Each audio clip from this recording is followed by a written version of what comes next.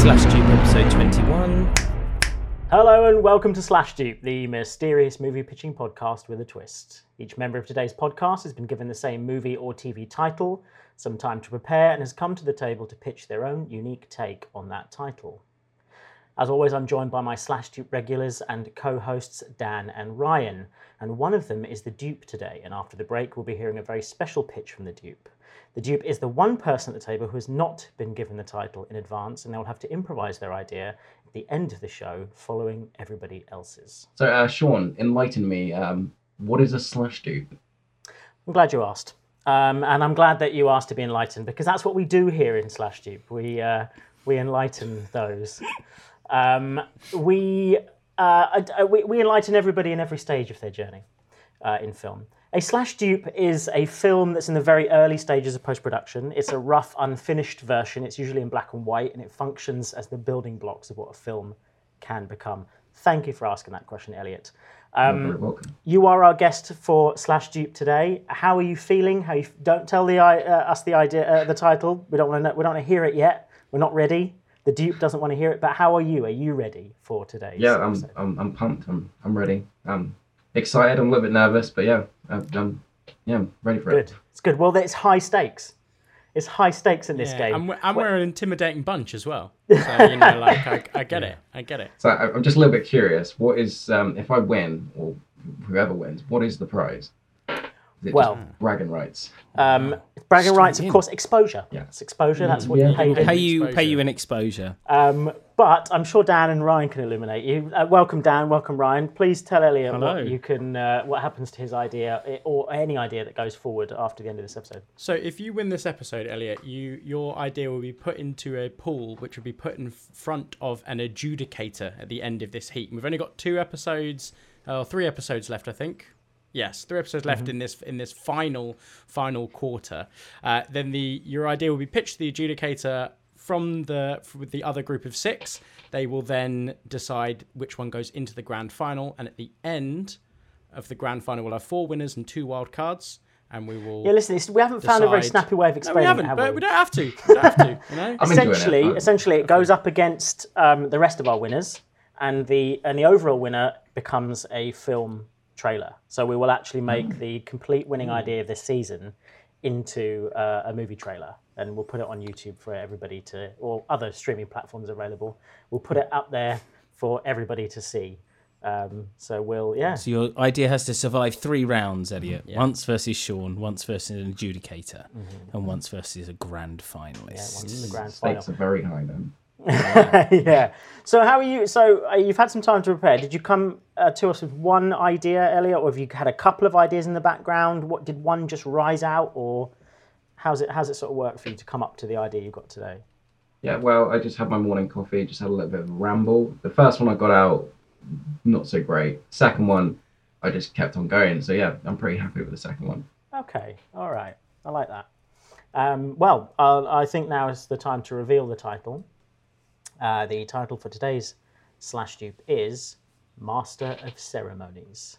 That is Master of Ceremonies. And a surprise for this episode, well, not that much of a surprise really, but I am not taking the reins of the dupe. I've given that to Dan, as he is a busy, very graciously busy man, and needs to funnel all of his time into that. Rather than thinking of a grand idea. So, and to be fair, his dupe ideas have won before. So, this is... have they? I think they have. That's probably a surprise. I mean, to be fair, every idea is a dupe idea, really. But you do them so much better. Thank you. I bow to the... I will probably come up with one idea at the best. You normally come up with like 8. Very true. So, fair play. Yes, and who am I? I'm Sean, your peerless moderator, and at the end of the episode, as you already know, I will be selecting a winner to decide which idea goes through to the heat. So, talking of duping and who comes to their table with a couple of ideas or half an idea as usual, our guest often sort of surprises us with a sort of wealth of information, and I've heard that you've got a couple of pages for your idea, Elliot. So I'm very, very excited to hear your idea for. I think it's fair for you to go first, isn't it? Master of Ceremonies, give us your slash dupe. Okay. So I was looking up Master of Ceremonies, and I found out that it's used a lot in weddings to kind of describe what I liked the word was the loudest person in the room. So I kind of rolled with that, and I took it kind of a little bit literally. So it basically is about a guy who has what is known as cap lock syndrome. So he can only shout. He can only project his voice incredibly loud. Okay. Brilliant. And That's what obviously he's Ryan like, has, is it? yeah, What? That's undiagnosed, obviously, but yeah. yeah. He goes through his life like this, and obviously it doesn't go too well. And lo and behold, later in life, he finds someone with the opposite syndrome. So it's lowercase syndrome, and it's this girl who can barely whisper, and they fall in love, but it's not easy because they come from complete opposites.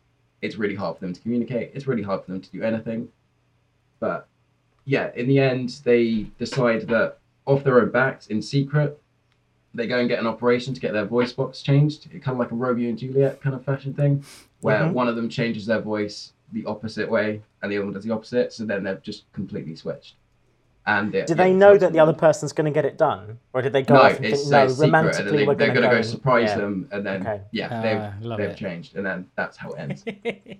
But yeah, so so I had it. The idea is like kind of it's like a the like mid 2000s when you had those string of like really cheesy, really bad comedies, the rom-coms kind of stuff. Yeah. So I thought it was like the genre is kind of like that, and so you got really bad jokes in there. And I had it where I didn't have a particular director in mind. I kind of made up the director.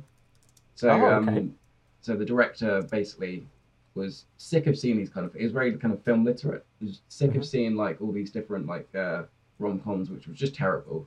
So he decided to make like a parody, kind of mocking it, like a very self-aware kind of rom-com. But he died during development. So this is interesting. All right. He's gone serious. It's like a story in a story it. there. Oh, Yeah, I love love this. it. I love it. He handed over the project to his brother. Well, his brother took command of it because his brother talked to him about it, and they were really good. They were really close. So he took over the film production, but he was a bit of an alcoholic, which kind of went a bit worse after his brother's death. And he wasn't very film literate. So when he read the script, a lot of the things went over his head. So in the process of like trying to make it like a jab at like just cheesy like rom-com films, he ended up making a cheesy rom-com film. So but then you have some bits of the film which are like they seem self-aware, but like because the original director wrote it like that, but then it's executed so poorly where it just doesn't. You're not quite sure if it's like a meta joke or not. And yeah, I think that's most of it. God, that's fascinating. So there's so really what you're saying is when people watch this film, what they're really doing is they're watching it and they're thinking, God, that was so almost good. I can almost see what they were going for there. Yeah. But then actually you're just getting the standard rom-com fare. But beneath it is maybe just the little nuggets of maybe how it could have turned out if he sort of lived to see it through. Yeah, pretty much. And then so I want some of the actors as well. So the original cast wanted to be Jim Carrey, but obviously they came into budget constraints, so they got of course they did. I can't really imagine Keanu Reeves being loud, to be honest. So I thought it's just kind of like the perfect kind of casting. Brilliant. And yeah. Well, he's about to have a renaissance anyway. Oh, say renaissance. He's already had his renaissance, but it's about to go down, isn't it? With Matrix and John Wick 4. Yeah, all definitely. kicking off. So this film will be to add found, this to the won't box. they? They'll pull it out of the pull it archives out. when Matrix 4 comes out. They'll pull Master of Ceremonies out. So Keanu Reeves is playing the loud one. He's playing the dude. He's playing. Okay, well, that would be interesting, wouldn't it? Yeah. Yeah. So Is he sort of desperate like to play against type or something? He's desperate to sort of do something different after Bill and Ted or something. Is that what you're going for? Yeah, a little bit. I just kind of every time I've seen Keanu Reeves in something, he kind of plays the really serious. I guess not in Bill and Ted, but like I guess since Matrix, Matrix kind of for me gave him that kind of serious tone. I think there's something else I've seen him in. I can't remember what it is, where he was just a really serious character, and I just can't imagine him just raising his voice constantly. I think he's very kind of seems quiet and reserved. Must have been Johnny yeah. Mnemonic. I That was thought it what would it be must quite have been. I like that. Well, who's opposite him then? Who's his female co-lead? See, this is what I don't know. So I was looking through a list of like mid 2000s like comedy like actresses, and I just kind of ran out of time when I was doing this bit. So yeah, we can figure that out later. Maybe it's a mid 2000s comedian, like a loud comedian of the time. Yeah. Who would be that was the director's idea, wasn't it? Get someone who's normally quiet and put them in the loud role, and get someone who's normally loud and maybe used to being present and taking stage, and like giving them the diminished role, as it were. That feels like. Who do we think that would have been in the 2000s, though? That's the thing. It's tough, isn't it? Yeah, I'm young. Yeah, it is, isn't it? Dan, and would it be American or as well? Because that would double down on it. I was going to drop it. I was going to say Drew Barrymore. She did a couple, didn't she? But then she's neither too loud nor too quiet. She's in a weird gulf in between. She's just wonderful. Yeah, it's hard to define. What if it's God? And also you need an actress of stature that can, I mean this however you feel about Keanu Reeves, whether his stature to you is high or low. It's high for me, but it could be low for you. Like someone that's his equal and opposite, right? Someone that can sort of. I mean, if we're talking 2000s, what about Courtney Cox as an actress? That's a good idea. That's a shout, isn't it? Because I think we're quite used to her. She would have just come off of Friends, where there's lots of screaming in it, right? She does a lot of screaming, didn't she? So she's, and she's quite well known for that. So I think that's quite that would be an interesting. Part of me thinks you could pull any of the three leads from Friends, couldn't you? Yeah, that's true. I don't know. I almost like that there was like a casting revolving door where they all went for it. Like who do you think out of the three of them would have the most chemistry with Keanu Reeves? That's the thing. Lisa Kudrow. Remember, she's the only award winner of the lot of them, isn't she? Yeah. Why? What did she win the award for? Scream. I don't know, but it was something really. It was really cool. Like she's the only one as well, I think. Let's have a look, shall we? Let's have a quick Google. Must have. I know that she won something. I know. So Elliot, how do these? So run me back through some of the plot. How did these two meet each other? Did you say uppercase syndrome? Is that what it's called? Caps lock syndrome is what I went for. The loud guy. Lowercase syndrome for whisper. I couldn't really think of a better way to put it. There's not really a kind of opposite of a caps lock, I guess. Lowercase, it doesn't sound good, does it? Uppercase, lowercase sort of makes sense, and then caps lock is sort of what it's called colloquially. It would feel right, right? Uppercase feels like what they might call, the doctor might call it, but his mates will call it caps lock, would be like his nickname or something, won't it? That'd be something that they sort of refer to him as. Yeah. Caps lock. I love it. I actually might start calling some of my friends that are really loud caps lock. Oh, my housemate's like that. Yeah, we'll cite you, Elliot. Friend of previous winner of the pod, Andy Fernandez, just got a very loud voice. He was talking about Stormzy in Croydon, and someone across the street responded to him, just like any normal conversation. Genuinely that's the truth, and it was ridiculous. You've got to say good things about Stormzy in Croydon, though. I hope he wasn't bad mouthing him when he was walking through Croydon. That's a dangerous thing to do. No, he was just talking about the way that he was playing at Box Park, and then someone was like, "Yeah, he did it twice." Just like. It's absolutely ridiculous. This is really interesting, actually. Honestly, we haven't talked about this beforehand, but last night I rented, and this is like you're going to treat. This is a confession, okay? I'm not proud of it. $7.99 I paid. I didn't rent it. I bought it. $7.99 I paid for the 4K version. Like it makes a difference of Not Another Teen Movie. So I don't know if you've seen it, Elliot. Is that in 4K? Has it been digitally remastered to be in 4K? It doesn't look like it's been digitally remastered. Is it one of the scary movie kind of with a disaster movie, the superheroes? I think the weird branch of comedies where they just kept on making them. We're like, why? Yeah. No one wants this anymore. Yeah. No one wanted it to begin with, I don't think. Just about scary movie probably was palatable, and then so Not Another Teen Movie was like. So I remember it as being really good. I watched it again and it wasn't. All right, I just want to put it that way. About 20% of it were like really well paid off gags and some stuff to do with it, because I think they rewrote it to which is quite interesting that you said it, that your idea has gone through sort of 2 rewrites as well. So when they first did Not Another Teen Movie, it was just a crass sort of Van Wilder style, American Pie style sort of like raunchy comedy, made to take the piss out of rom-coms of the time. 10 Things I Hate About You, Pretty in Pink, all that sort of stuff.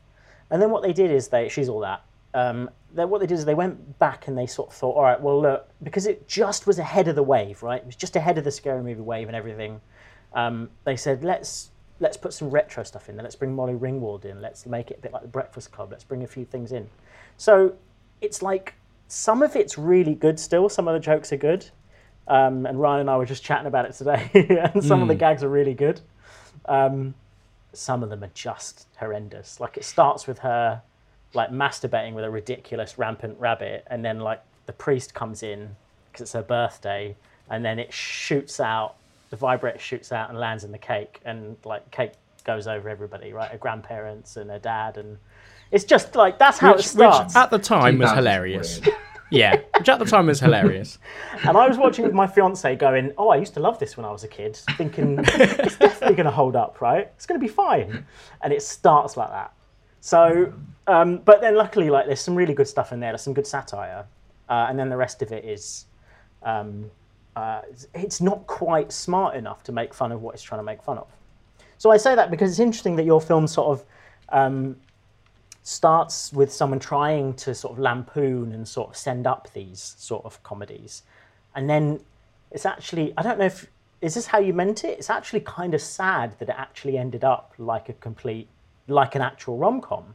Or is that bittersweet? It's an ironic twist of fate where kind of like he died and his vision tried to live on through his brother, but his brother was so kind of just completely ignorant to what his brother was actually trying to do that it just went in the opposite. He was trying to parody. So yeah, I just thought it was quite funny. Yeah, quite sad. But it's bittersweet, isn't it? Yeah. So does he honor his brother in the film somehow? I would feel like in that scenario he'd go, because considering I think that he sounds like the lesser talented of the two, maybe, or at least the lesser. He's interested in a different thing than his brother. Would he think? How would he honor his brother in the film? How would he go? Don't worry, bro. I've got you in this movie. I'll honor you in this way. Would he name a character after him? Would he have a scene? Would he name the high school after him or whatever? I don't know. I'm just thinking. Yeah, I don't know. The office block. I think maybe trying to make a scene dedicated towards him, but like butchering it completely. Yeah. Quite appropriate. Yeah. Just completely ruining it. Yeah. Yeah. Well, sorry, go on. No, go ahead. All right, yeah. So I kind of had the idea that like The Room, it became like a cult film because it was so bad it was good.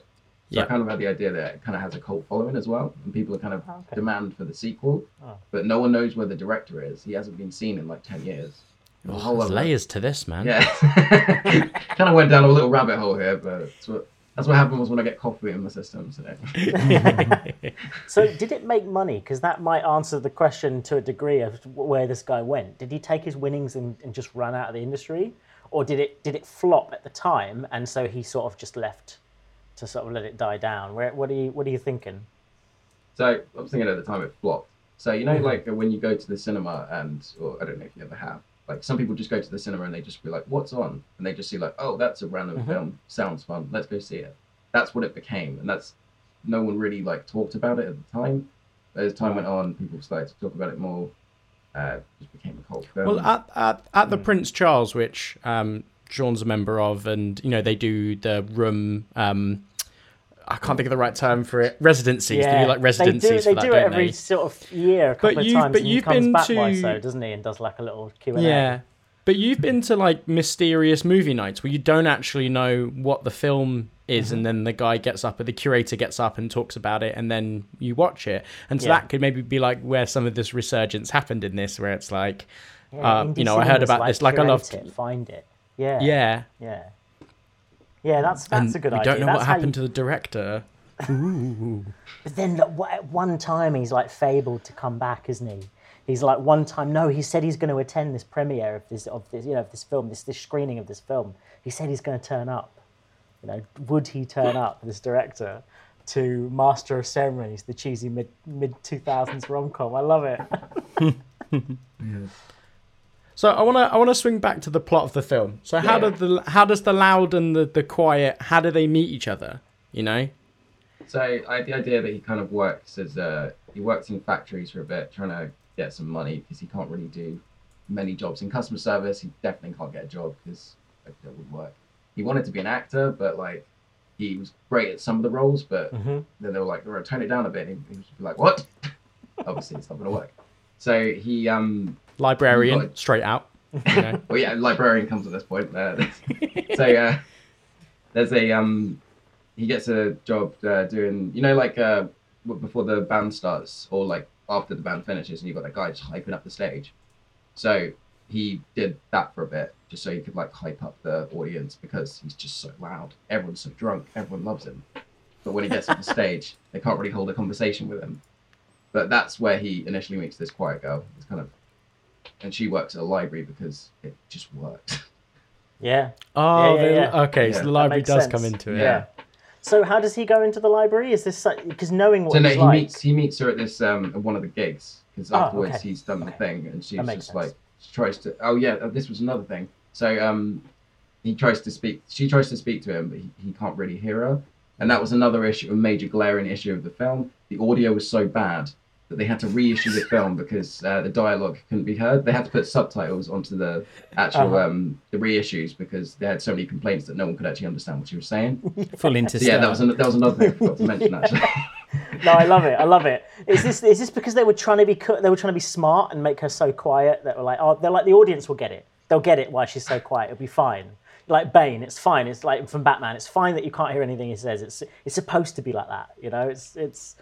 But they just went. So they went too far, did they? Just went with it, yeah. Yeah. I love it. They probably did a thing. The sound like designer was like, what we're going to do is we're going to get the boom mic right close to Keanu. So all the shots of Keanu are like this close on his face because the boom's like here. Or maybe they mic him up secretly. And for her, like the boom mic, like it's miles away. It's miles, and then they'll get that feeling that she just can't project. Yeah, they thought they were making this amazing. Yeah, film. so there's nothing they can do post-production to save it because there is no audio for them to be able to sort of like it. Do you know what? I'm still curious about the actress. We're going to have to find who can stand opposite Keanu Reeves. That's what I want to know. Keanu Reeves to me is a titan, right? I'm a huge Keanu Reeves fan.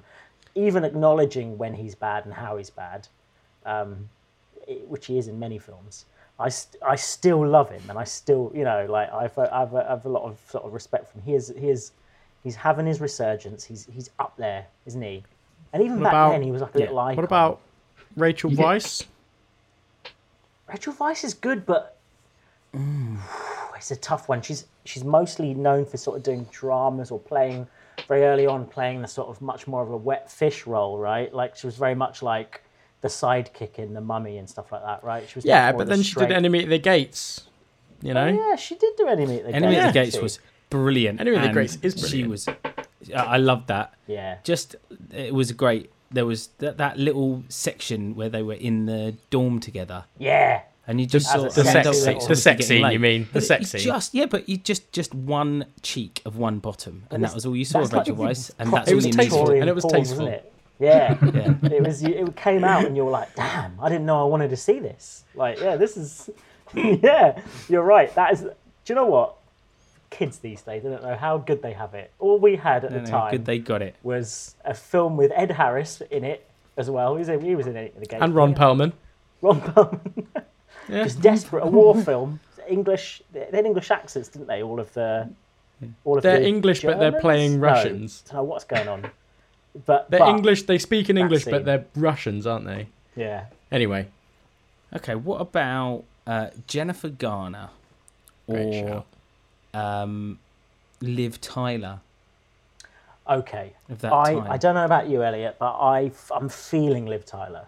When you say like Liv Tyler, my mind's going blank. I'm just going to do a quick Google. So Liv Tyler shows. I think like a lot. I mean, I know her from One Night Over Calls because I'm old, but people might know her from Lord of the Rings. She was Armageddon. Yeah. I don't want to close my eyes. And what's really interesting is that you forgot. Yeah.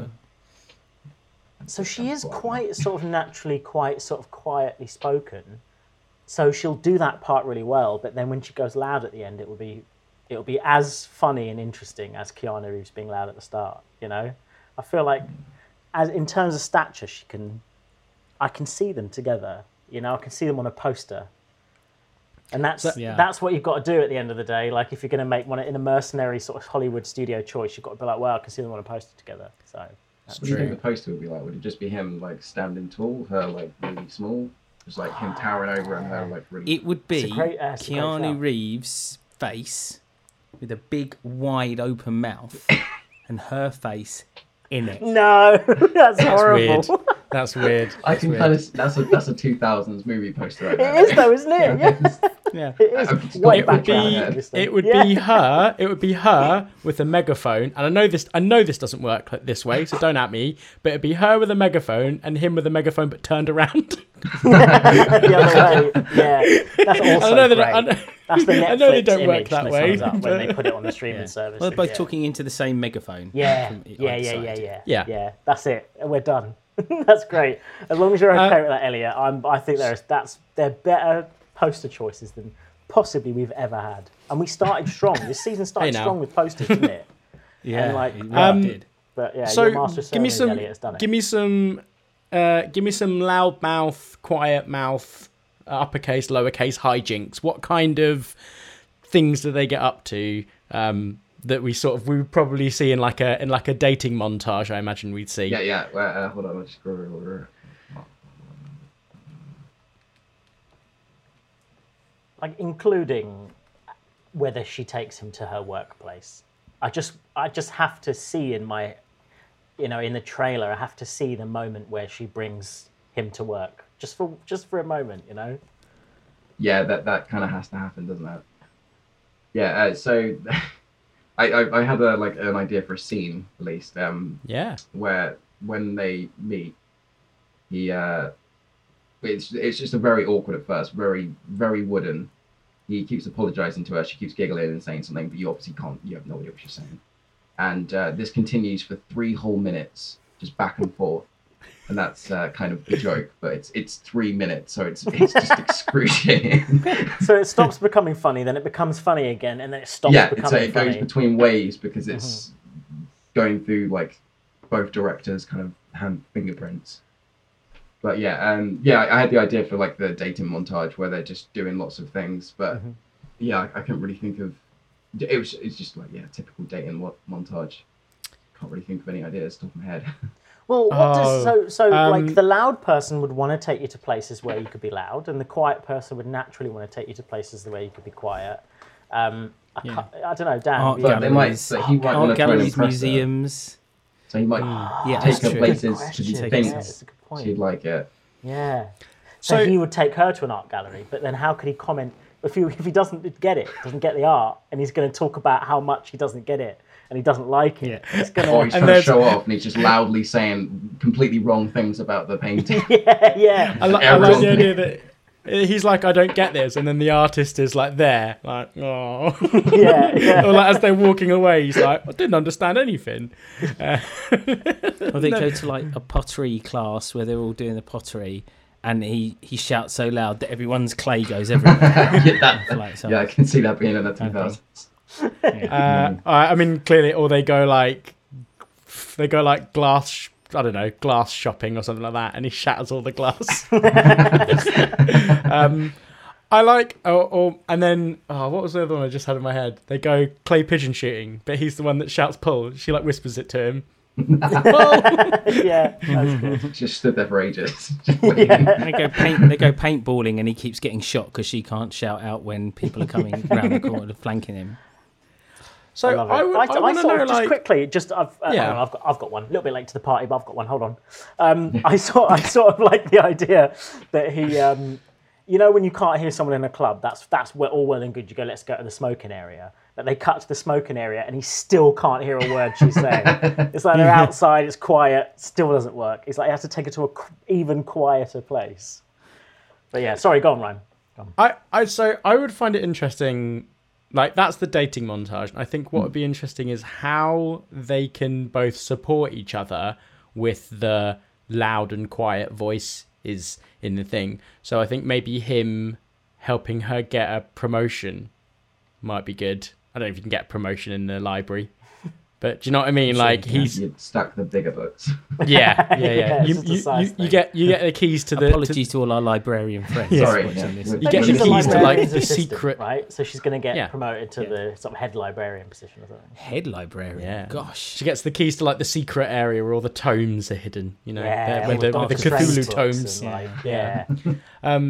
But that could be interesting. Like help support that, and like maybe she helps him like with meditation or something like that. You know, like to sort of learn to love the quiet, or you know, like listen to the things around you. I think that would be nice to sort of see how that relationship, how they then begin to support each other in this sort of loud and quiet, but then at the same time, that's the beginnings of them then wanting the sort of, I don't know if it's envy, but then wanting to sort of then have what the other person has. So it's like, I was only able to get this job because I'm a loudmouth, and then on the flip side, I can't meditate, and I can only do this because if I'm quieter. So it's like by them helping each other, they realize what they're missing or what they don't want, and then that sort of is what's leaning them towards getting this weird back alley surgery. Voice box alteration. Yeah. Do they do it like on the same day? Do they wake up in the hospital? Like, That looking would be across good. at They each wake other? up next to each other and they just they both either, so Keanu is just like, and then who was it we said? Liv Tyler, Rachel. I think. Liv Tyler, that was it, yeah. Then she's just screaming. And So then- I very recently lost my voice really badly. You'd be the perfect cast. It's genuinely sounded like I was trying to impersonate like Cletus from The Simpsons. was like bad. it sounded like I was putting on an impression.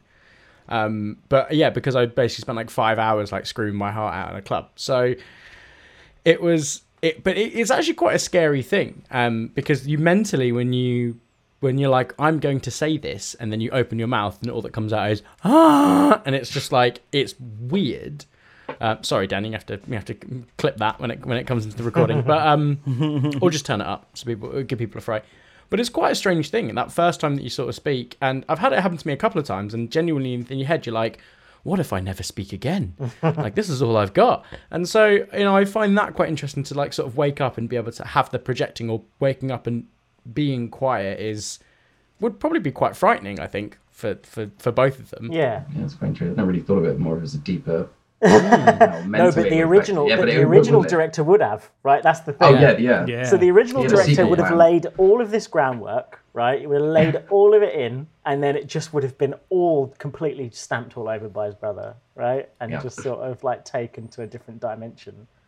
Yeah. So what's the so they've switched. It's at the end. They switched voices, voice styles, conditions. What does the film just end there, or is there more? What's the And if there's a demand for a sequel as well, by the way, which you told me there was, right? What direction would it go in, you think? So I guess it can go in like two ways, where they just look at each other. It does a close up, and then it just does a zoom out, where they're both kind of, one's screaming and one's trying to scream. Or Listen, you said it doesn't sound that deep. That sounds quite terrifying to me. Yeah, but you're gonna have some like a really weird soundtrack in the background, and it's just gonna make it slapstick and just ridiculous. Yeah. So the tone's gonna be different. But either that, or then it just kind of like pans to a college campus or something, like it always does at the end of these films, and you see what's changed and how they've learned to live the opposite end of the spectrum, something like that. I don't know. Yeah, I like that. They sort of learn to live the other person's life in a way. They kind of enjoy it more than their previous life. I've got something. 200 IQ players, I always call it. So as part of their dating montage, what they do is they go to a gorge, right? And he stands at one end, and then she stands at the other, and then she talks, and the echo of the gorge makes it louder.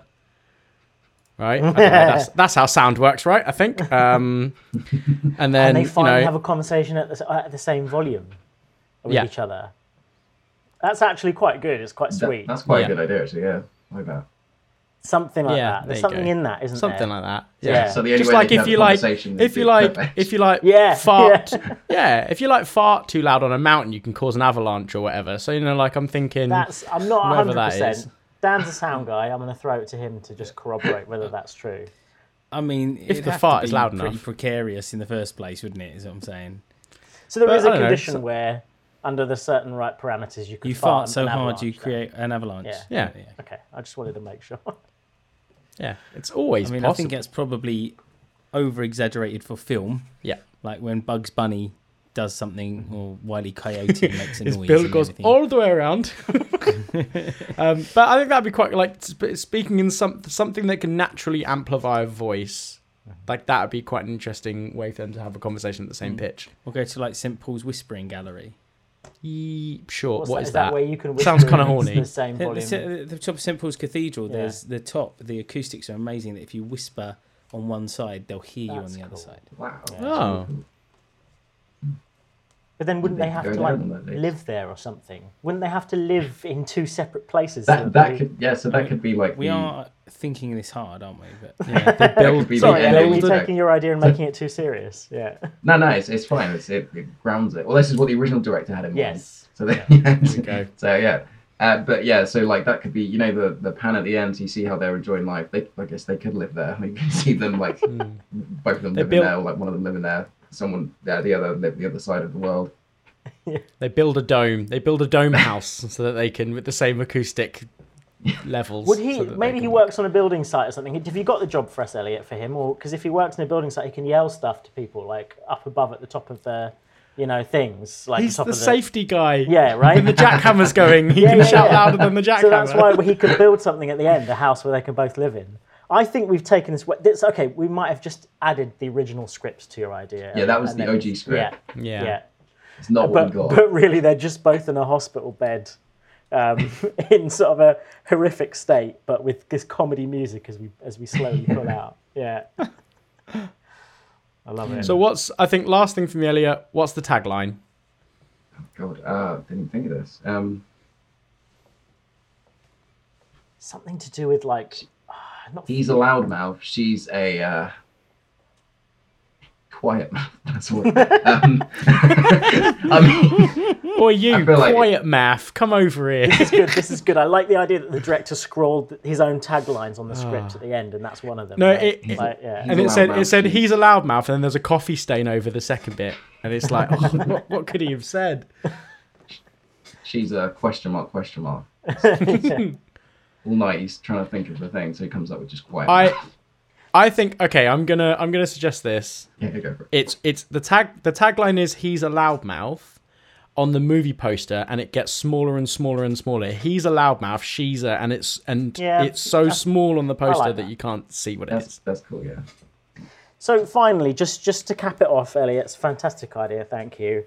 What is the experience in the cinema? If somebody says to me, "Hey, man," like if they said to me, "Hey, come and watch The Room," and I'd go, "Oh, Brie Larson, I love Brie Larson." No, not the Room, or not The Room, whichever one the Tommy Wiseau one is. They'd go, "No, it's the Wiseau one. You've got to come and watch it in the cinema with it. It's amazing. Come and sit and watch this." And then you're taken to an indie cinema. What is the experience I'm going to get when I sit down and watch this film? What's the audience going to feel like? What's the experience I'm gonna have? I imagine a lot of audience participation where they're just quoting the lines. Yeah. Yeah, I'm not sure. I'm trying to picture the 3-minute silence scene. How the audience is going to react in that scenario. Like, are they going to be like just? I think Silent there's a with lot them, of or just- critics that come out like worried that they're going to look stupid, not understanding it. So there's a lot of initial sort of 50-50 Marmite about it, Yeah. where some are like really over talking and overthinking the piece, and others are like, well, this is trash. So it gets a lot of traction early on. Yeah, so I the feel. critics are kind of in two minds. Some people are like, oh, this is really deep. Like, they're really jabbing at, like, the rom-com thing. And others are like, I mean, they tried, but, like, no, they didn't. It's terrible. Yeah. I just had their names. It was Axel and Lisa. Oh, Axel, I think, is a... I think Axel was, like, meant to be someone of great peace and, like, quiet, which is why I chose Axel.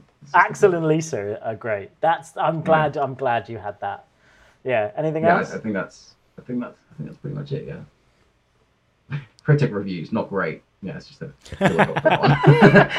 That sounds like Slashdip, to be honest. But yeah, But no, the I think fans that's- love it, so that's fine. The fans love it.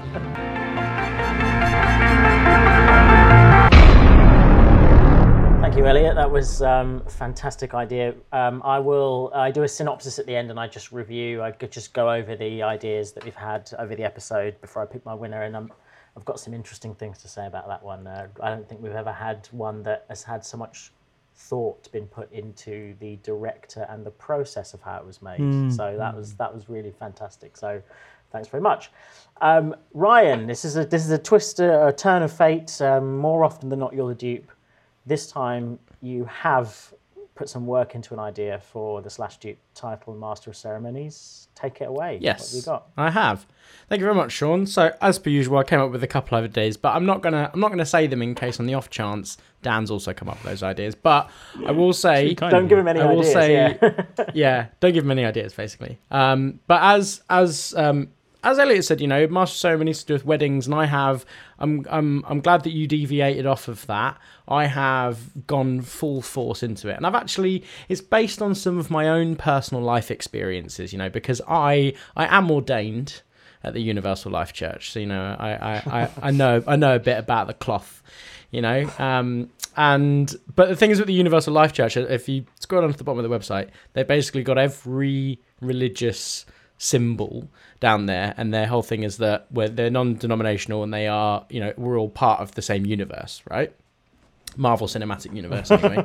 And so that's what my idea spawns from. It spawns from having this one huge palace or something like that with these massive different sections, and each one is used as a place for different weddings to take place under completely denominations. It's one place you can all go, and you can, whatever religion you are, doesn't matter what it is, you can get married at this location.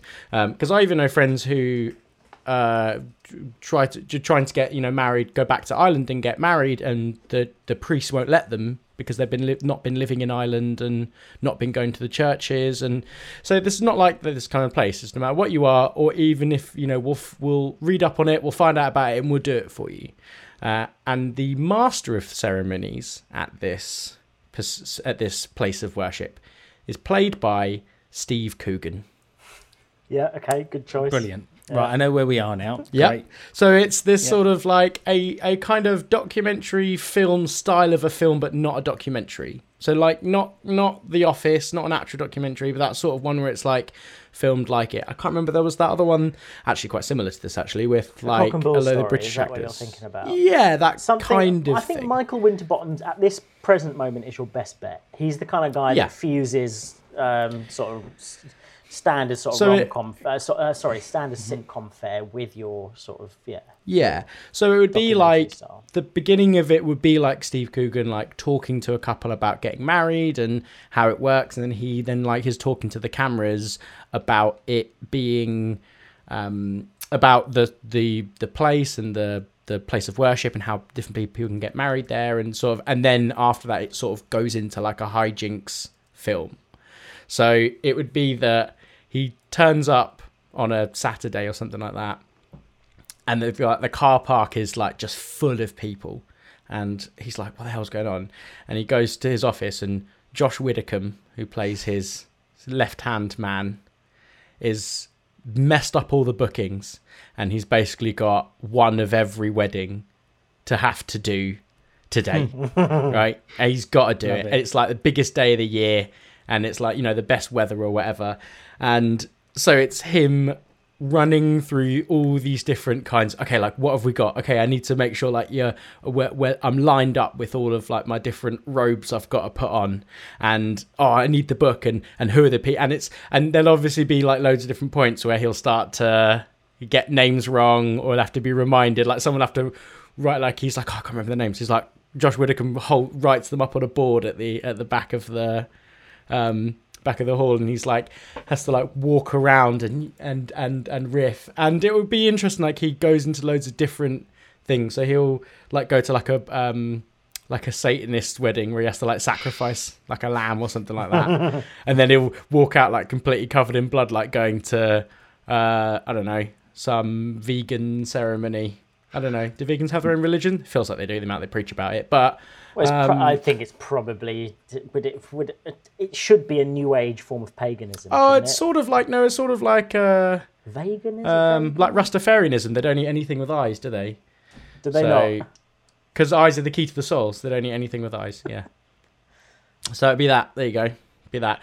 But yeah, that's the sort of the premise that I've got. But what's really nice is because it is this, you know, like this massive place of those different kinds of religions and stuff, you've got opportunities to have loads of different actors from different like races and backgrounds and ethnic groups and religious groups to be able to sort of accurately represent their beliefs and their religions inside of this film, which I think is quite interesting because often, you know, a lot of people who are like Jewish will have to act like Catholics, don't they, in films, and it's quite an interesting sort of thing to be able to do that. So it would mean that we could have all these amazing cameos of just people all around Hollywood or all around the world and different kinds, and then we get to see what the melding of all these different religions are. And I sort of imagine the building to be like this huge sort of like from the sky, it'd be like this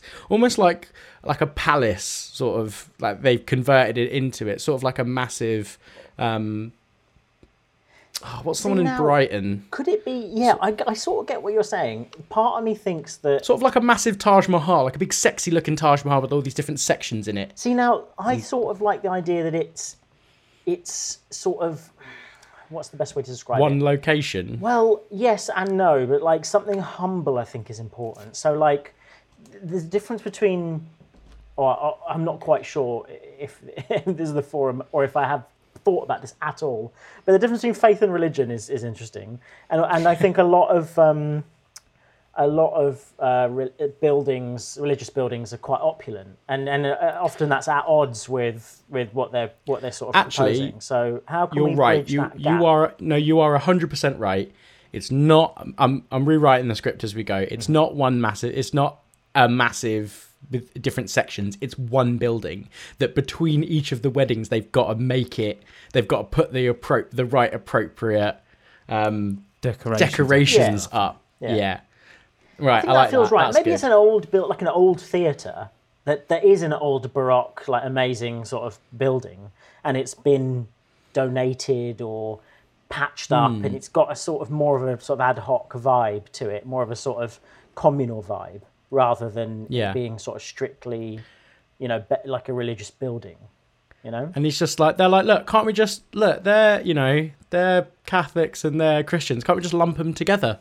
Can't we just do the same set? And he's like, no, we can't. It's really important. And it's just things like that sort of, okay, well, maybe we can try and rearrange some of them so that so that they can sort of have a bit of a better flow to them. And then, you know, like the black metal wedding comes straight after like a white wedding or something like that. I don't know. But I like that actually, because then they have to try and like scramble to get it all done. And the reusing sort of things is funny. Like they reuse, just taking something and twisting it so that it fits a different, you know, ceremony, and they don't realise that it's from a different ceremony. Yeah, completely. They just take the cross and they just turn them all upside down. Yeah, for the Satanists. Yeah, exactly. Yeah. And like some of them, like, I don't know, might respect the cross but not the effigy of Jesus on it. So they're having to like take out the nails and pull him off. It's on magnets, so it can pull off. They've thought about it. Yeah, exactly. It's on magnets. Yeah.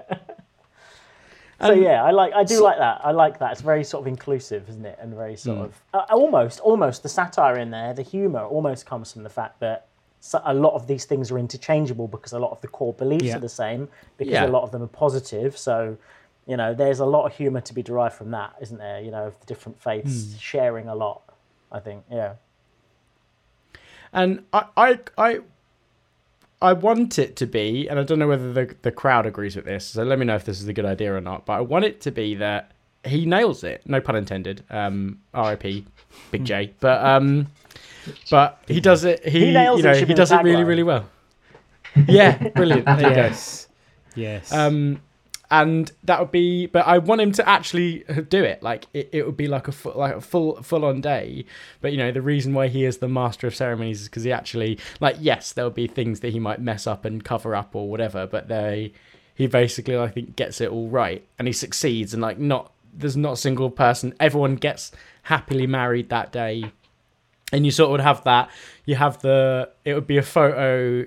So he just gets the one wedding photographer in, and he lines everybody up outside of the church, like all of the couples, all lined up perfectly, and then that's like one of the wedding photos that gets taken is everybody, and that would definitely be like the credits would just be them like moving between all the actors, wouldn't it? Yeah. So They're like shuffling to get their photograph taken. Because like maybe he's only got one photographer and there's a huge line, and then there's loads of crossover and people are mixed together, and all the sort of different faiths, and people will pop up in the wrong one, but they take it anyway, and they like because during the film they'd have got to know each other, so they're actually pally with a few other people, and everybody parties together at the end because they're all happy that they got married. But like, there are also is it just marriage, or are there lots of different ceremonies, like lots of different types of ceremonies? Would be interesting, or is it all just? Because it may be not marriage or civil partnership, but maybe there are other types of like festivals and religious events. I think. Well, you see, that's the first film. Marriage is the first film, and then because it does so well, they make a sequel, right? And it's called Master of Ceremonies: Coming of Age. And it's young Steve Coogan getting to that position and doing things like bar mitzvahs and quinceañeras and things like that. In a sort of Godfather Part 2 type way, it's also the old Steve Coogan. So they go back in time, and you have both parallel storylines. Like, because they're epic, like it's like 2.5 hours long.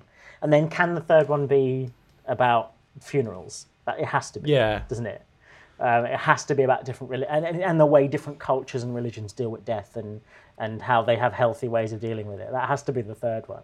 I don't know what you'd call it. Master of Ceremonies, no weddings and a funeral. Yeah, that's good. That's really good. Yes. No weddings and 12 funerals. Exactly. Oh, that's good. That's good. I was a bit like unsure at first because I think like because I've been watching a lot of films like I'm doing like and you'll know this, Ryan, because you asked to watch Gladiator, and it's taken bloody ages. But I'm watching this sort of epic swords and sandals films from approximately 1940 something onwards, and trying to get So we're just about to get to Ben-Hur actually. I skipped a couple. I skipped Ulysses. I skipped something put like the jacket, the robe. But we watched Ten Commandments, Spartacus, and another one. Can't remember now. I'm sort of fascinated at how epic films with like obviously pushing quite a religious agenda, obviously, and some of it's quite weird to watch now as we're moving towards a more I don't know. I guess maybe more faith-based rather than religious-based. I don't really know how to frame it, but being of a religious family myself, found it quite interesting to watch how much of propaganda it felt like. It was propaganda of the time, I suppose. Before it then moved into sort of, post-war propaganda, I suppose films started to turn into after that. So at first I was a bit shaky on it because I thought, it's when you show lots of religions and lots of faiths, you have to sort of make sure it's culturally appropriate and balanced, and you're not doing anything in the wrong way. And I think that's, they get like the production on this is that they make sure that it is respectful to every religion, like in its own way. Like I know, yes, we're talking about like Satanists, but that's a very large like religious belief across the world. And so I find that they're sort of in the actual credits, the cultural religious consultants for like absolutely religious consultant is just like a ridiculous long list of people. And the beginning has that Ubisoft Assassin's Creed. Yeah, this was made by multiple faiths and creeds. but because it's very easy to be insensitive, isn't it? Especially when you talk about religion, especially when you're doing sort of film like this. See it from your perspective rather than from a balanced perspective, I suppose. Is this? I was wondering if this was because you're playing a paladin in our Monday stream, our Blood and Song at Blood and Song on twitch.tv at 8 p.m. British Standard Time. See what you did there. But is it because you're playing a paladin in there, which is a kind of religious figure? If you... Yeah, I am playing a paladin, and you can find us on Twitch /Total Party Win. Nice. To find us on Twitch to do that. Nice. But no, don't it's even get not. paid for that. It was thinking of just the term Master of Ceremony. I think it was a nice thing to do. And yeah, when I think of ceremonies, I think of weddings, I think of like celebration, I think of people being happy, and then I was like, that's too. How can I make that funny? Steve Coogan, but also like someone who thinks about, even it doesn't appear on screen, but you understand it, you feel it. Someone who thinks about the roles that they're doing and thinks about its place, within humanity, because he's quite a deep thinker, Steve Coogan, which you wouldn't have expected, I think. One of the things I was going to say is, I think it's the sort of film where it gets attention. Like critics like it because the entire wedding sequence of the film is maybe shot in one take. Let's do it. It's got to be, hasn't it? It's got to be. So all of those things is like live theatre. Yeah. Like if it goes wrong, if the prop goes wrong, that's it. And that's the beauty of it, is that like the 12, the 50, however many it is, it's all perfectly choreographed. Yeah. I like that. And are we saying that even what was that TV show that Dad loved, that like they didn't have enough money to film, like use the canisters or whatever, not the young ones, it's something similar to that, isn't it, where they just, if they messed up, they literally would then just go and reset and start again? Oh, really? What? And even if it was recorded? Yeah, no, it was recorded, and they basically they'd go in and they'd mess up and then they'd just reset the stage and then go again. Dad talked about it, he loves it. And so it'd be like, I reckon it's like that. Like they are literally trying to do, as Dan says, like theatre, right? If something goes wrong, then they themselves have to scramble to do it. And actually the shot that they use in the end isn't the perfect take. They actually did a perfect take, but they did another one just for giggles afterwards that went better because some things went wrong, and in the scramble to get it right, that was funnier. That's even a little one cut of the Deadish, isn't it? Like, I don't want to sort of give too much of that movie away, because going in blind to that movie and watching it in its entirety is like is why it's a spectacular film. But yeah, a little bit of a one cut of the dead vibe. Like the mistakes make the film as well in many ways. Yeah. The sort of the touch point to this film, I don't know if you guys saw Confetti, like with Martin Freeman and Stephen Mangan and Olivia Colman. It's like, I think that's already got the vibe that I'm thinking. Like, but it's from like description.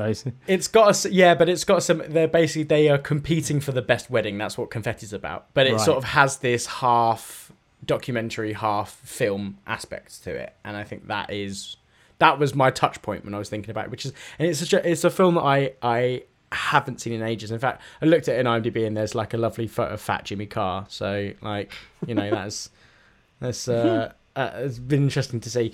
But I think it goes over really.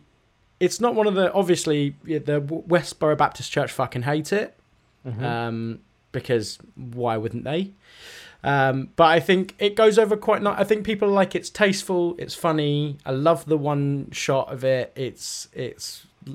I really felt like I was part of the crazy day that Steve Coogan was having as the Master of Ceremonies. And you know what? I'm happy I got to celebrate it with him.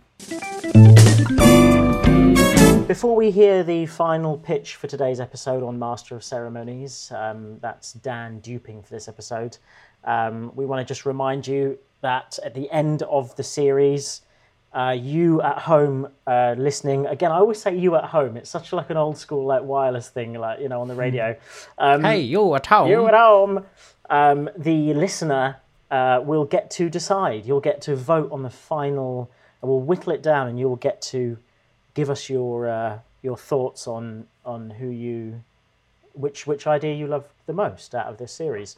And also let us know any of the losing ideas that you loved, anything I missed. If I missed a real cracking idea that should not have fallen by the wayside, hashtag Dan was robbed. Let us know. You can let us know on the hashtag Dan was robbed. You can let us know what ideas that you really wish I hadn't kicked to the curb, and we'll throw it in as a wild card. And we really will respect that, and we really want this to feel You know, like we're not just pitching to each other, we're pitching to you guys at home as well in good old Blighty. So so that'd be great. Just so where can people do that, Ryan, if they want to get in touch with us apart from on the hashtag Damn as Robbed? You can find us on all social media sites at /Dupe. But you can actually just Google. You can Google /Dupe, 2 words, and you'll be able to find us. We've successfully found a title that beats all SEO, even incognito mode, and DuckDuckGo. So we've done it. But yeah, find us on that. Make sure if you head to YouTube, you are subscribing. Sean is putting up new episodes. In fact, the last episode we put out was actually a video episode. So if you're listening to this on all good streaming sites, you can find out what Sean and Ryan actually look like in slight costume. yeah, very slight. But I don't normally wear that hat. But yeah, we're in black and white for that episode because we actually did one where we went back to the roots of where /Dupe began, and we discussed black and white movies, modern, past, present, future, and touched upon George Miller's entry, Mad Max Fury Road, Black and Chrome, which is where we first certainly heard about the term /Dupe. So yeah, that's on our YouTube page. So yeah, definitely make sure you subscribe to that, follow, and do all the necessary things. Everything's got a different sort of thing. Don't follow on iTunes, but leave us a bloody review. You've got to follow on Spotify, don't you? Follow on that. Or do you subscribe on that? Doesn't matter. Click the thing that makes the thing tell you when we turn up. Click the button. Good chat. Click the Good chat. button. Strong chat. All buttons, Thanks, please. Except the dislike button. Don't click that one. Or you can, because it's still good for the metric. So you do what you like. Yeah, exactly. All PR is good PR.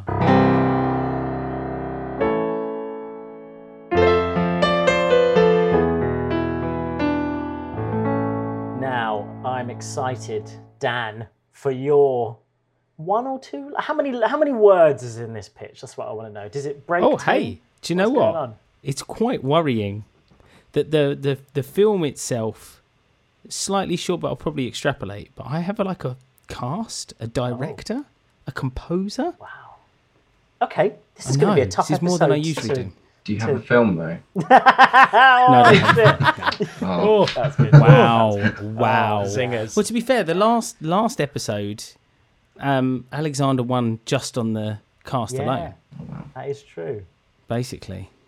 So, come on, Dan, give us your learning /Dupe from the best. Master of Ceremonies. Okay, Master of Ceremonies, because I'm the dupe, and I take best examples from Ryan. Mm-hmm. I came up with 3 ideas, of which 2 I almost instantly trashed.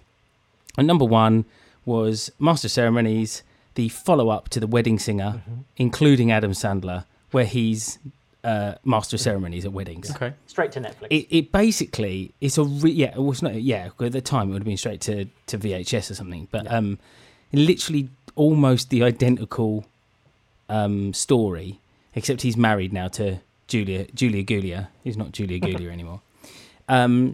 And it's about them and going through troubles in their wedding, in their marriage, which comes out in his emceeing of other people's. Oh God, yeah. But basically, it's the same. It's the same thing as The Wedding Singer. They tried to spin off the success of that. I thought there's only so far you can go with that. Yeah. The next one was a 50 Shades of Grey style movie.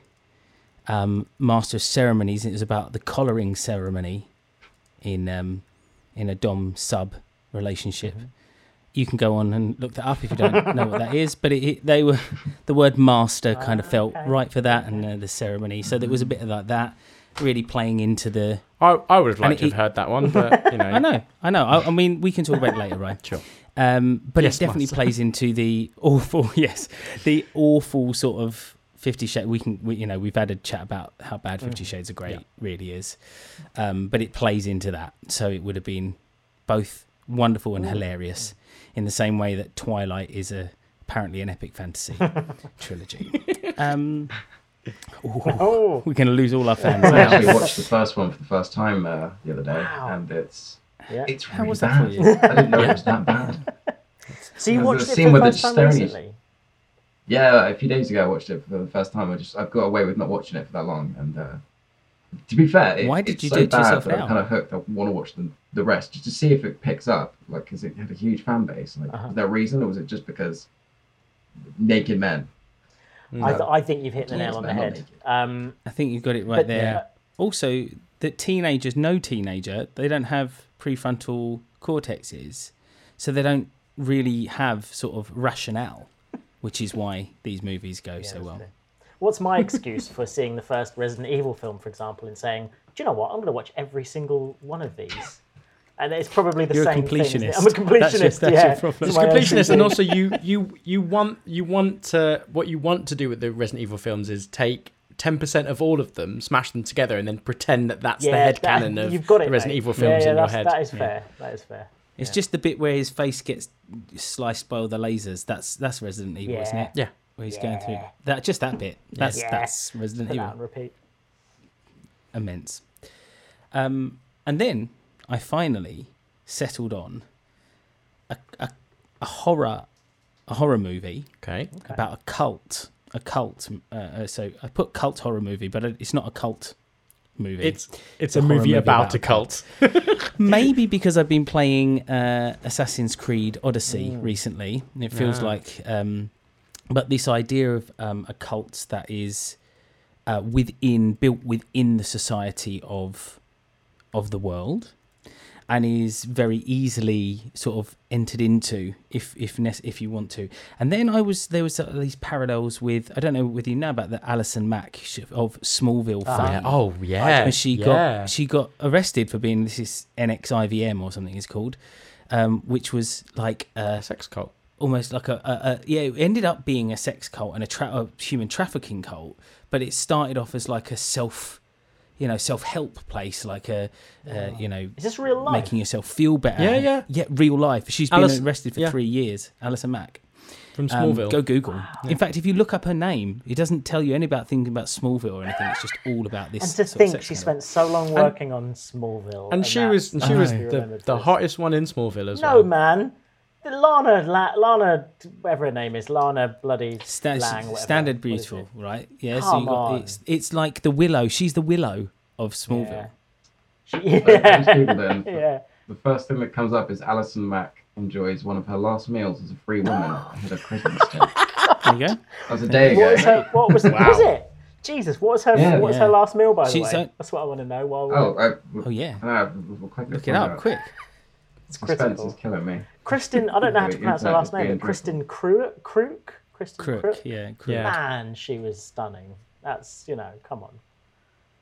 It was full of From very pretty people. Yeah, that's true. Little Coyote Pizza. Little There's Coyote even a Pizza. picture. Does it look There's even a Does it picture. look What appetizing, toppings? Elliot? What What's toppings? Yeah, toppings, yeah. I can only kind of see the back end of it. It doesn't really look. It looks more like a pie rather than a pizza. So maybe it's New York. it's deep pan. Okay. Chicago. Yeah. Yeah, right. So, Chicago. Sorry. Still, not I New still York. think we need to know the topping. There's nothing on the topping. This is critical just that information. one awkward photo. Yeah, wow. Yeah, no, you can just. I suppose an awkward Yeah, pizza unfortunately, photo is the that's last all one, we've got at for least now. No worries. Awkward pizza. Photo. What was she in for? What? So it's for sex trafficking. So she was initially approached as she was coming out of like the end of Smallville and stuff. I believe I'm paraphrasing, but and when things were like a bit tumultuous and like she was taken under the wing, and Kristen Crook actually was part of NXIVM, and so they went to this place together for affirmation, feeling good, and then she got into this subsect of it where basically her job was to schmooze other women to come and join Wow. the cult, at which point they were sort of branded by the leader and to become his sex slaves and to like human traffic.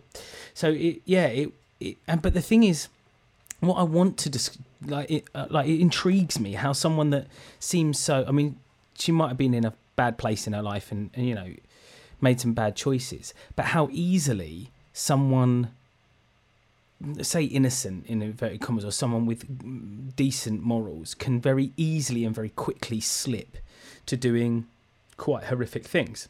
So, and it's because of a very charismatic leader, and this person manages to convince them step by step to undertake more and more horrific things, starting with tiny things.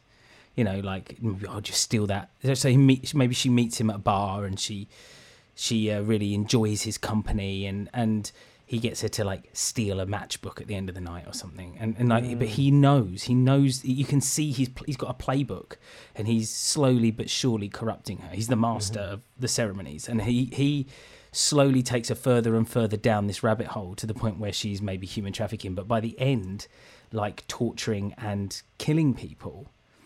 From this very almost innocent, pure person to like, but not sure how she got there, but utterly believing that she should be doing what she's doing and like justifying it. So it's like a psychological horror as well. We watch her justifications of all these things, to the point where in the end, maybe she tries. It's definitely not a great ending.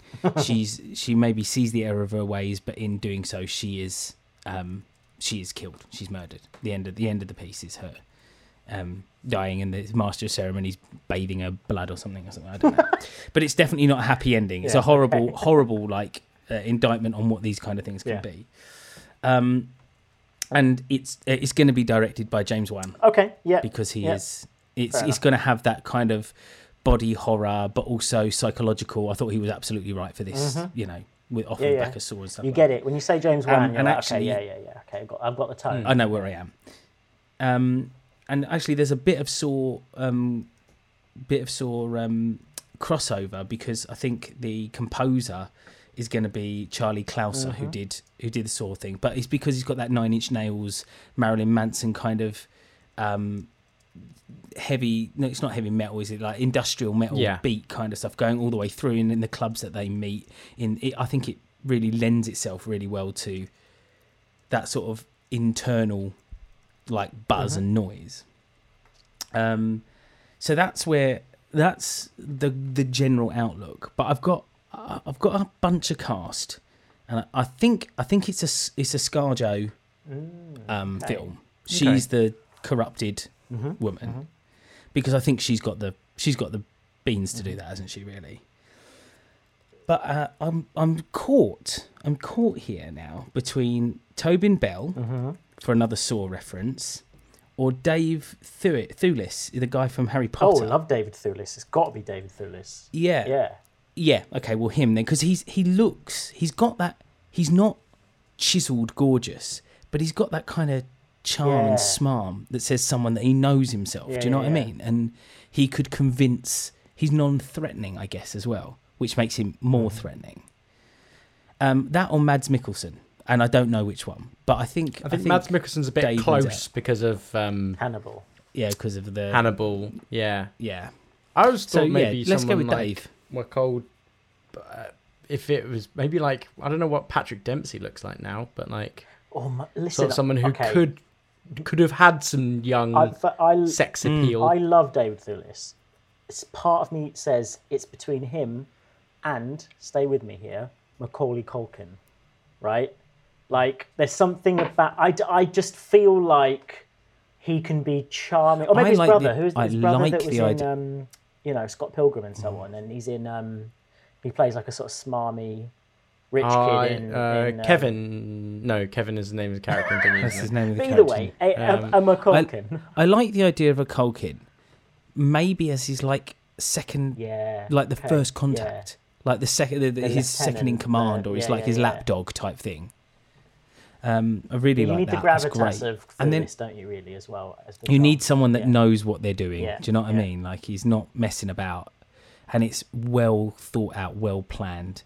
And we're as the audience are kind of let in.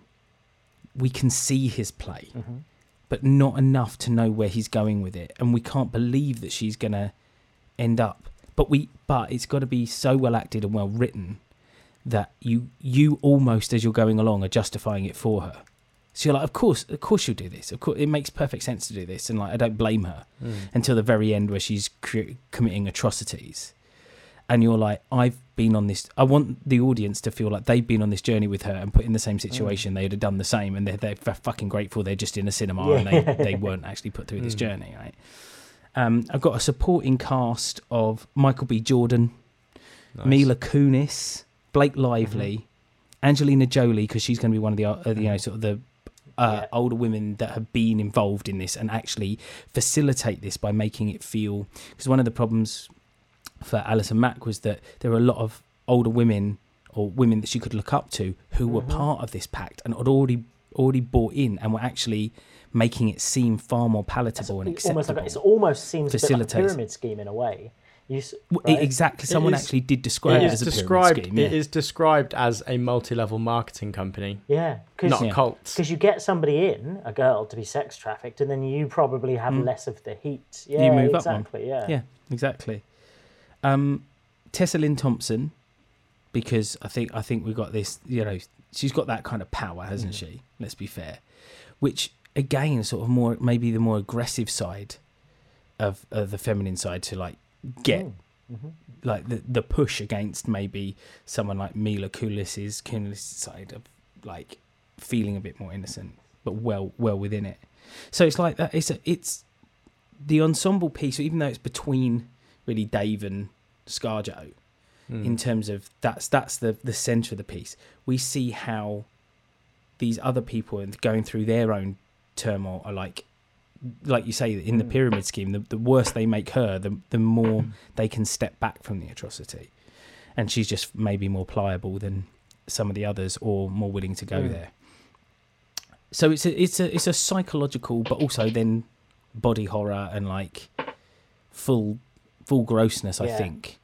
But the idea is that you walk away thinking, oh, Christ, I think I might be capable of that, and I feel disgusted with myself. And I can't think at the moment, but there are films where they really make you root for a character that actually you realise you were sort of wrong to do so, or that it's so close to the line. What's that one with? Is it like the one with? Hold on, we'll cut this out. I'll think about his name. Oh, we're going to keep it in now. It was in 300. Jared Butler. Jared Butler. Yeah, Jared Butler. It's not Enemy of the State, but it's something like that where he's like prison phase. 10 years after a massacre of his family. Yeah, and you sort of, but you root for him, but he is like doing awful things to people, isn't it? Like sort of You kind of rooting for him, but you know what he's doing is. You know what he's doing is because he's doing it against the system, but actually he's. Was it the one with Jamie Foxx in it? Yeah. No, we don't Google her.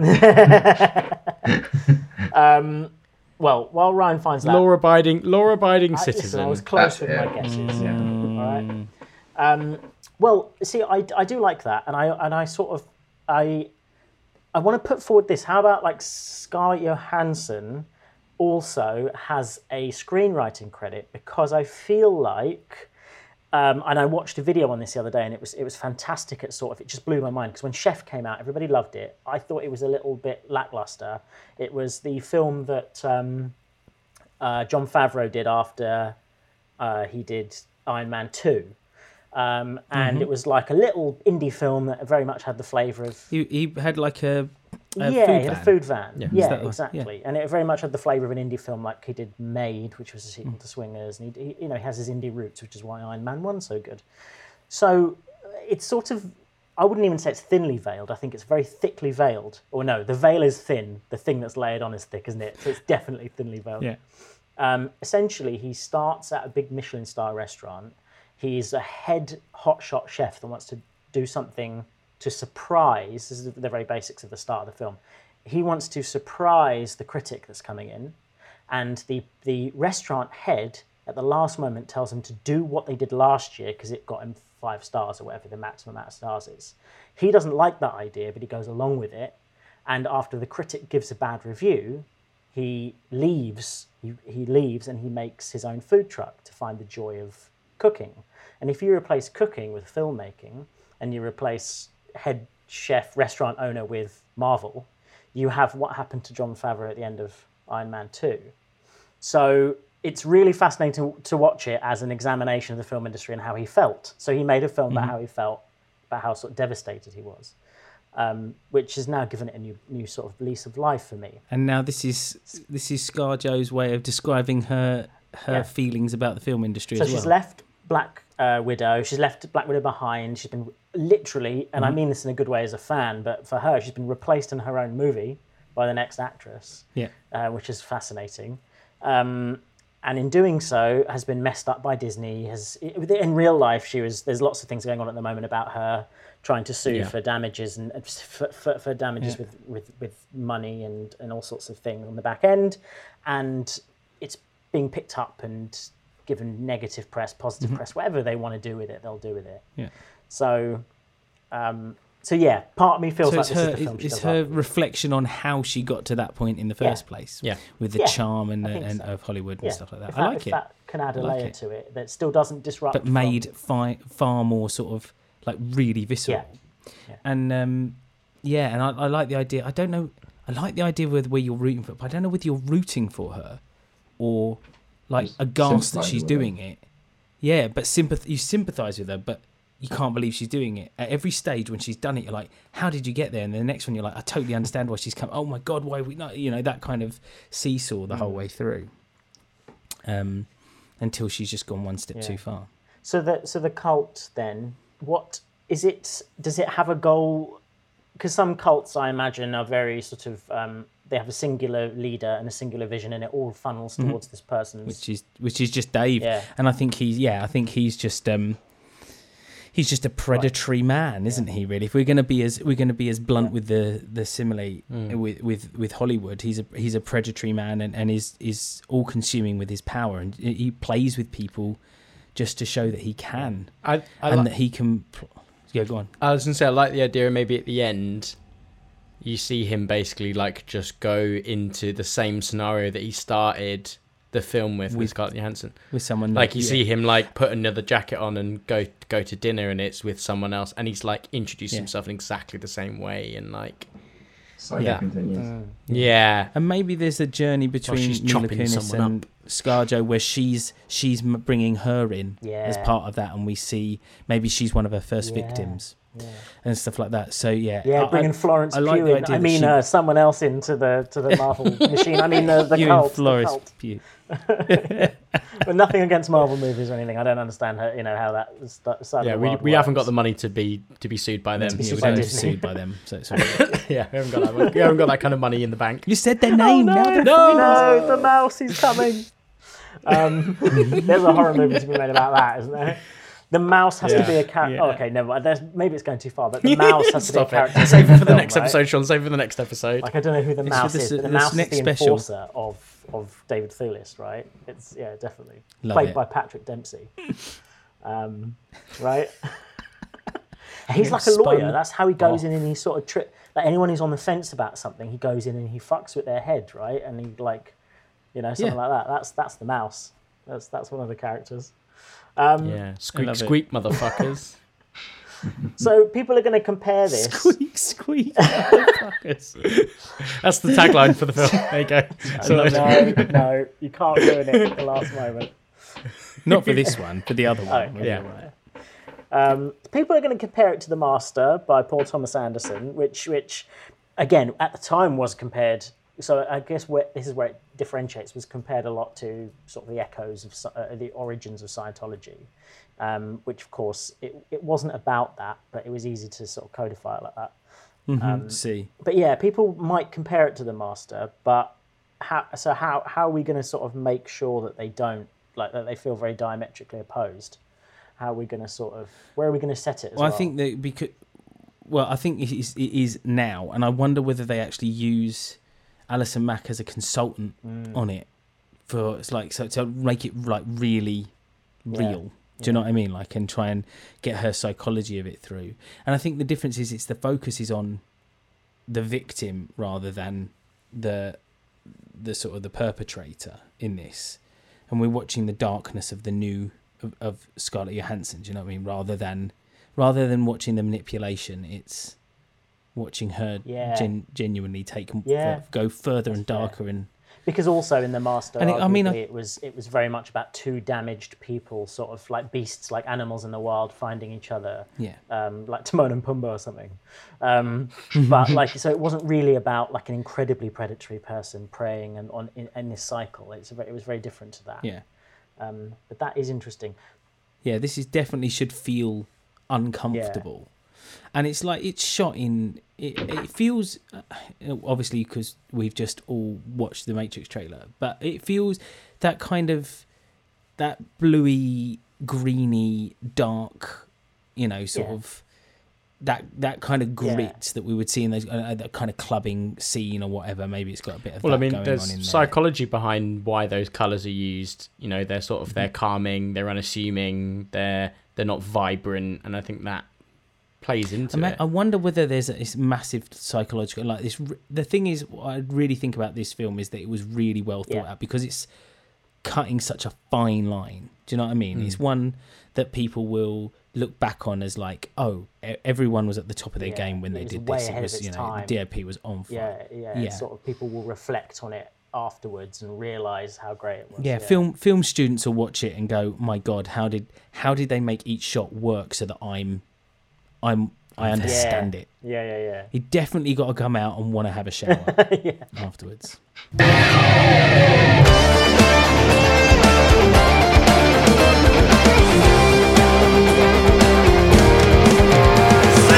Thanks for that, Dan. As a dupe, that was a very fleshed out idea. It was nice. It's nice to have you duping again. It's always nice to see someone, doing something different. And Ryan as well, coming at it with something that is sort of almost something that you may have. There's an inkling of something already in your head because you are going to be an MC to someone's wedding. So there's just a little something, and then the seed grows when the title falls in your lap. So that was very nice to see. And a really fascinating turn of events from Elliot. So normally we sort of try and add those layers, right? It's normally like someone will come to us with the ideas and then one of us will try and add those layers, but you already came to it with those layers, which was great, I gave you an onion. Yes, you gave us an onion. And what a delicious onion it was. It was caramelized, right? But then on the inside, it still had that hot onion spice. It was great. So, Elliot, if I can synopsize your idea, you came to us for Master of Ceremonies with a sort of cheesy mid-2000s rom-com featuring Keanu Reeves and Liv Tyler. Starts with a meet-cute between them where Keanu's Axel has a condition that keeps him at the top of his register. He's always shouting. And Liv's Lisa has a condition where she can only whisper. And it ends in a sort of tragic comedy. I was finding out that tragic comedy is something that apparently is becoming a new genre. A sort of tragic comedy, Romeo and Juliet style bittersweet reversal of their conditions. But what I loved was this twist of fate that the original director's intentions to sort of lambast and riff off of rom-coms were completely altered when he died, and his brother, being differently minded, made it into a straight rom-com, missing all of the original ideas and intentions. What's fascinating as well is that some people have come to us with a sort of, all right, this idea is a cult classic sort of thing. It's going to be like Troll 2 or something like that. But no one's ever put into so much detail how it got to that point, right? And I sort of like that. You've given us the onion, or the leek. I like it. It felt like a leek. There's lots of layers on a leek. I'm always having to chop leeks in this house. So I absolutely what I loved about the idea is the very idea that there's a person that cannot be quiet. It's just shouting. Keanu Reeves just shouting everything is hilarious, right? And then the idea that someone is so quiet they can almost not be heard, hilarious. But then you add the idea that they thought it was going to be good and they tried to make it good, and it just failed spectacularly. It makes it even funnier. It's like a Family Guy sketch for like 2 hours, and I love it. I love it. It's a great idea, and the idea that it turns into this cult hit. It was great, and we've never had anyone sort of come in, be so meta. I love it. I love it, and you really put some thought into it. Ryan, we had a Steve Coogan picture, an All Faiths movie where, due to a mishap, Josh Widdicombe, by the way, excellent casting with Josh Widdicombe. I've been listening to a lot of his XFM podcasts on YouTube, some when someone's doing the Lord's work, if you will, if you'll take the parlance of this idea, and is putting them up onto YouTube for me to listen to. So great choice there. But due to this mishap, Coogan's character... Did we have a name for Coogan's character, by the way, Ryan? Steve. Nah. Coogie. Steve Coogan. Coogie. must MC several multi-faith, multi-denominational wedding ceremonies all in one day. Hijinks ensue, and everyone realizes how similar they are and how much empathy and cooperation and love can be shared between all of their different ideologies. I first of all, I love the third film that we didn't talk about more than the other two. I love the idea that that could be a trilogy. No weddings and lots of Yeah, funerals. man. Like, part of me thinks if that was the pitch, like, it's a done deal. Sorry, everybody else, go home. But I get that you have to work to it, man. You've got to put the Assassin's Creed down before you can get to the Assassin's Creed 2 Brotherhood, you know? So, but I'm glad, it's nice that it comes at a time when, you know, we're sort of ready to go back out into the world. We want to see films where there's lots of people and lots of people, you know, cooperation. We're at a point still coming out of the end of the pandemic where, like, cooperation's a real big deal, and people sort of coming together and supporting each other is still a huge deal. So it's definitely timely. It's inclusive. Also, it's educational. I know that sounds silly, but, like, for example, I'm fascinated by how many different sects they are within Christianity, how many different Muslim sects there are, and the difference between them. I'm fascinated with that, and, like, why these people believe this slightly differently, and then the history of that is. I honestly find it fascinating. So if there are clever ways to insert that into the film, you know, so that you're also learning, like, oh shit, I didn't realize that. It's like you're having a conversation with people of multiple faiths, you know, over a period of time. I think there's something special in that, you know, I really do. Dan was duping today, so with Dan's idea, we had a James Wan psychological horror about the slow induction into a cult of a young woman by the Master of Ceremonies played by David Thewlis. It was ended up being a sort of Scarlett Johansson, sort of almost like a tell-all that sort of has the feelings of what it's like to be taken in by a big machine and manipulated, and then the struggles of coming out of it the other end, if you come out of it the other end, or possibly even bringing somebody else in your place.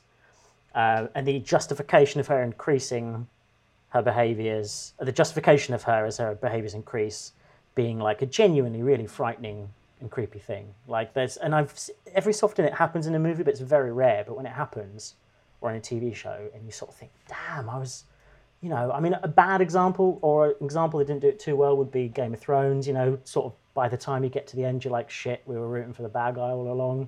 It's like that's fascinating. Didn't pull it off, but like the idea of it is there. And I just love the idea of like of that sort of a horror where you justify the horror yourself. You know, it's almost like a slasher film where you're like, no, it makes sense that they're killing all those people. No, it's fine. You know, it's the only way to do it. And there's something in that that's like really, really, really powerful and important, I think, as well, about grooming and about like sort of the way people, where you trust people and they can bring you into something without you realizing it. So there were three fantastic ideas. I've broken it down in I'm doing it a slightly different way this time. I don't know if it's the right way to do it. So that no one gets their hopes Yes, that's up. exactly it. Dashed. Yeah, because I normally realise that I did the one I picked last normally, and I just didn't want to do it. I'm now going to do it, I think, in the order that they were pitched to me, so that no one can sort of get their hopes up too high. For all those reasons I've listed, I absolutely loved all of the ideas, and I don't know if you guys agree. Genuinely, particularly Ryan and Dan, but this is the hardest for me to pick between the three, I think. And it was so close, but I know so close. I know how hard you've been working, Dan, and to come at it on and dupe, and to be able to come up with something that sort of feels very sort of visceral. I'm gonna say it's your idea, Dan, and I'm gonna say, Elliot, yours was so close to it. I thought I was going to get stabbed in the back. I thought that's where it was going to go. No, unfortunately, I'm going to go with. Then I Ryan's thought that was just gonna happen slotting as well. underneath, which was also fantastic. They're all like this, man. They're all three They're fucking all- great. they're all all three great. fantastic ideas. So, I will agree with that. I think it was really tough. I loved Elliot. We've never had anyone talk metally about their films and the That directors and almost pushed it take over us the line, beyond. man. Yeah, and like that. So if even the take that into solace, the fact that like you're the first person to bring that angle to Slash Dupe, and now we might that's have a to win. think about that and incorporating that in the episodes that we'll do in the future. Also, Elliot, will you? So we did a previous. So we've done a previous episode on. We did a Twilight special to do with the solstice, and then we actually broke down the and did our own Slash Dupe take on the eclipse, Breaking Dawn, and the other one, New Moon, Full Moon, something like that, of the Twilight Something like series. So will you keep us appraised of the Twilight series as you go through it? Now that you've just finished the first one, will you let us know how you get on with them? And then, You want me to do some reviews? yeah, for man, you? we would Yeah, I absolutely can do love it. some. I can do some. Yeah. Yeah, because I've got a lot to say about the first one, but by Well- the end, will my opinion have changed? I don't Let's know. let's find out. No, So but if I'm you go, interested in so finding we out, have, we got discussion on our Facebook group about this. So we have some people will comment their ideas for episodes. So put it, if you're listening at home, you can. I'm not going to put any pressure on you, but we would love it if you could put your review, and then if you could see what the other reviews come out with, and then they'll be immortalized. And We'll see how other what people feel think about them. on our Facebook particularly, or on our Twitter, and we'll give you a shout out the next episode we do. Yeah, that'd be great.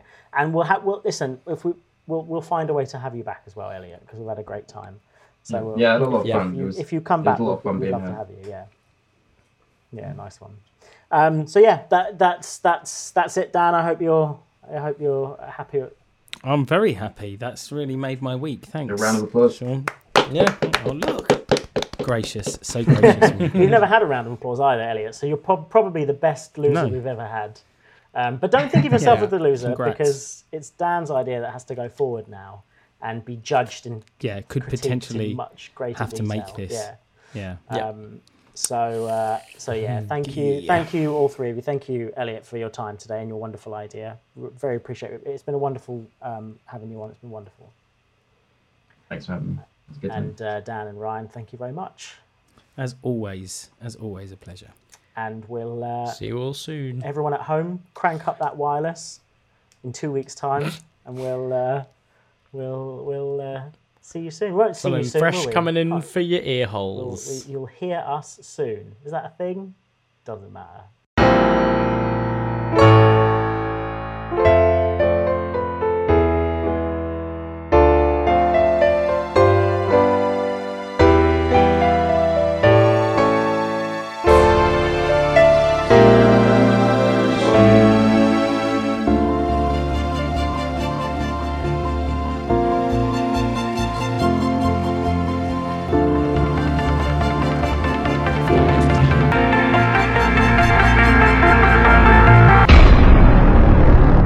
Yeah, sure. Just one quick thing as well. So, friend of the pod, Rowan Kelly, actually put out an EP this week under his musical pseudonym RAK, which is broken up.